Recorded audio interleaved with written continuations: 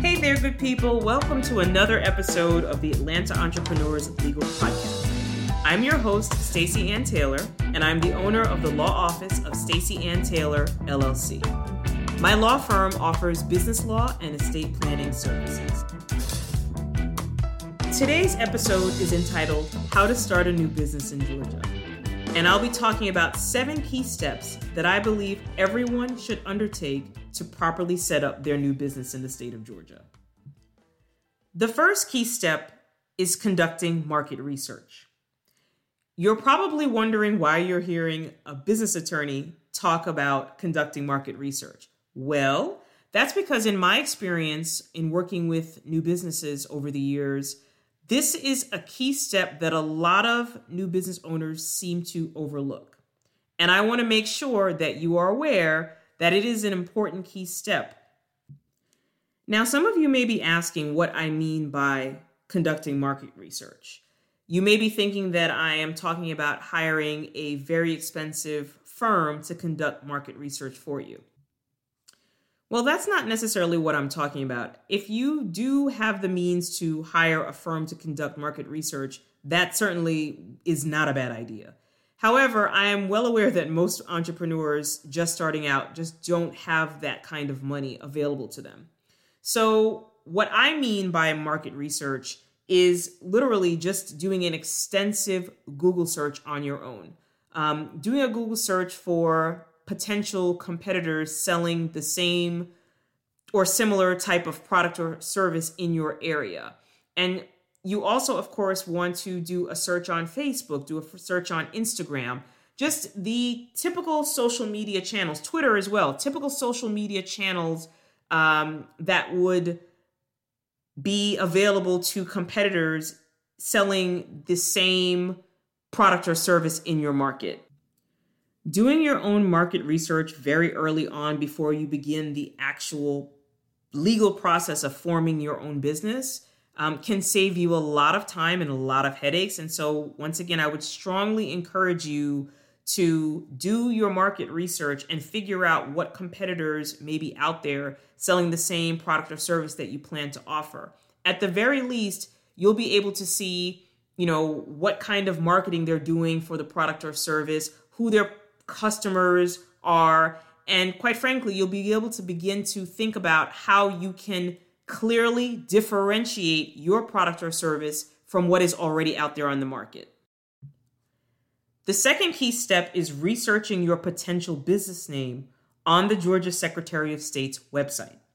For those of you who don't know, the Georgia Secretary of State's office is the agency responsible for helping people form their own businesses. The Georgia Secretary of State's website has a very robust search engine that you can use to help you figure out if there are any businesses in the state of Georgia with the same or similar name selling the same or similar product or service that you plan to sell. And that's the key. The key really is whether or not there is an existing business out there that is similarly named to what you plan to name your business that is already selling the same or similar product or service as what you plan to sell. When you conduct your search on the Secretary of State's website, you should put in the exact name that you plan to use, as well as variations on the name. And this is a really important step. You want to try to do as robust of a search on the Secretary of State's website as you possibly can, because I'm telling you, if you picked a name that is already associated with a company that sells a similar product or service, it is very likely that the Georgia Secretary of State's office is going to deny your application for forming your business. You'll have to pick another name. So there is definitely a benefit to picking a unique name. And I know people put a lot of energy sometimes into picking names, and that's totally understandable. But there is definitely a benefit into picking a unique name, as well as a benefit to picking a name that includes a descriptor of the product or service that you would be providing. For example, I own the law office of Stacey Ann Taylor, LLC, and immediately you all can tell that I'm running a law firm. So picking a name is Obviously a very, very personal decision for the business owner, but there are a lot of things that really should go into the selection of a business name. And so, if you happen to pick a name and there is an existing company out there, same or similar name, selling same or similar product, you'll just have to pick a new name. So it's okay if you don't end up with your original business name. You wouldn't be the first person. It's okay. It's just, one step on the journey to forming your own business in the state of Georgia. After you settle on a name that is not being used by an existing business selling the same or similar product or service, then it's time to actually go through the registration process on the Georgia Secretary of State's website. And there are multiple ways to do this, multiple ways to register your business. And I'm going to talk to you about 3 different ways. And I'm going to have a totally transparent conversation with you all about this because you don't have to use an attorney to register your business in the state of Georgia or really any other state for that matter. So the first option is to register your business yourself. If you would like, you can go to the Georgia Secretary of State's website and find the business registration forms, and you can fill them out yourself. You don't need to hire a lawyer if you do not want to. This may be a great option for someone who has already previously owned a business and understands the different types of business entities that exist. For example, my law firm is a limited liability company. That's an LLC. That's one type of business entity. There are also other entities called C corporations, S corporations, partnerships, etc. If you already understand the difference between the different types of business entities that are available to you to register your business as, then you may just want to, fill out the paperwork online at the Georgia Secretary of State's website and register your business on your own. That is certainly a viable option. The second option that you have to register your business is to use a business registration company. There are companies out there, if you just do a quick Google search, put in register your business in Georgia, there are companies out there that you can pay, usually it's at least a few $100s, to register your business on your behalf.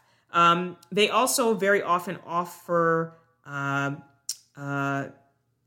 registered agent services. There's something called a registered agent, which is basically you have to pick someone to be your registered agent. That person or that entity can, receive, for example, information about lawsuits against your business at their address. So these business registration companies very often will offer you the opportunity for them to register your business, and also they will offer, for an extra fee, the opportunity to serve as your registered agent. And you can use their name and address as your registered agent on the, they'll use that on the form.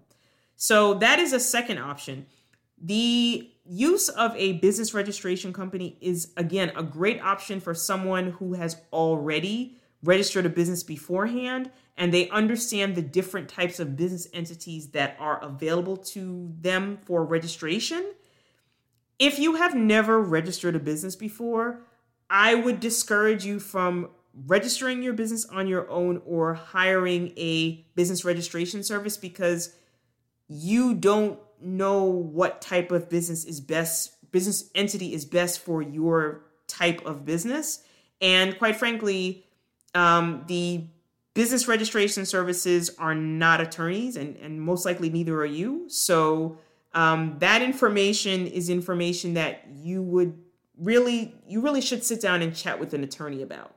So that brings us to the third option, hiring an attorney.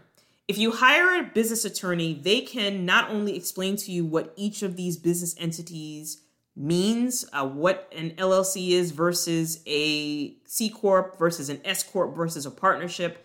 They can explain what the language is, what the definition of each of those business entities is, and they can also register your business for you. So that is the benefit of hiring an attorney. You get someone to really explain the details of the process and explain which kind of business entity might be best for your specific business, it's really important that you pick the right type of entity because each type of business entity has different tax consequences. So there are not only different tax consequences, quite frankly, forming a specific type of entity may mean that you have to report your taxes a certain way. It gets kind of complicated again, which is why you should chat with an attorney about this. So now we're on the fourth key legal step, which is to apply for what's called a federal employer identification number from the IRS. And thankfully, like everything else, you can now do that online. And it's pretty easy. However, just remember that before you can apply for a federal employer identification number, or FEIN for short, you do have to register your business with the state of Georgia. Now, some of you may be wondering what exactly an FEIN is. Well, it's really your business's social security number. That's how, most people describe it. It is a unique identifier that will be used when you, fill out certain legal documents, tax forms, etc. So again, this is something that's fairly easy. You do it online. It doesn't take very long for the IRS to give you your FEIN number once you've already officially registered your business with the state of Georgia. So the fifth key step is to obtain a Georgia tax identification number. And a Georgia tax identification number is essentially like the state version of the FEIN. The Georgia tax identification number given to you by the Georgia Tax Center is the state version of your business's social security number.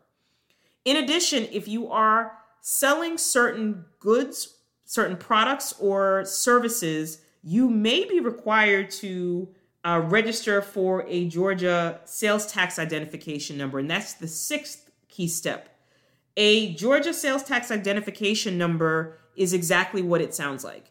It's yet another unique identifier that is associated with your business that will be used on certain legal documents, tax forms, etc., if you are required to collect sales tax. Now, this may come as a surprise to some of you, but not every business is required to collect sales tax. And if you don't know whether your business is required to collect sales tax, then I would strongly encourage you to talk to an attorney or talk to your accountant. That is really the easiest way to figure out whether or not your business is required to collect sales tax. And now we've arrived at the final key step number 7, which is to get your local business license if it's required. This is such an important key step that a lot of new business owners are really not even aware of. In some local jurisdictions within the state of Georgia, that's either county or city, or it could be county and city, a new business is required to get a business license. That you should think of as a fee, I guess, rather than a tax. In other words, in order to operate in whatever county and possibly city that you are operating in, you will have to get a business license, which is usually at least a few $100s. And again, sometimes you have to get one at the county level and get one at the city level. This is a really important step that you should not skip over. If you think of it this way, it'll make everything kind of make sense. But basically, everybody wants their money. The IRS wants their money at the federal level. The state of Georgia wants their money. The county wants their money. And the city wants their money. So I just wanted to make sure that I told you about the business license requirement because, again, a lot of new business owners don't seem to be aware of it. You can often apply for your county and city business licenses online. However, some of the counties in Georgia, some of the cities in Georgia still require you to come down to their administrative offices to apply in person. So just keep that in mind. So that's it. That's all I've got today for how to form a new business in the state of Georgia. I hope that this podcast provided some new insight and gave you some new information that you can use as you begin your journey as a new entrepreneur. Thanks for listening, and I'll talk to you next time. You've been listening to the Atlanta Entrepreneurs League podcast with Stacey Ann Taylor. If you like what you've heard, please subscribe to the podcast on Apple and Spotify.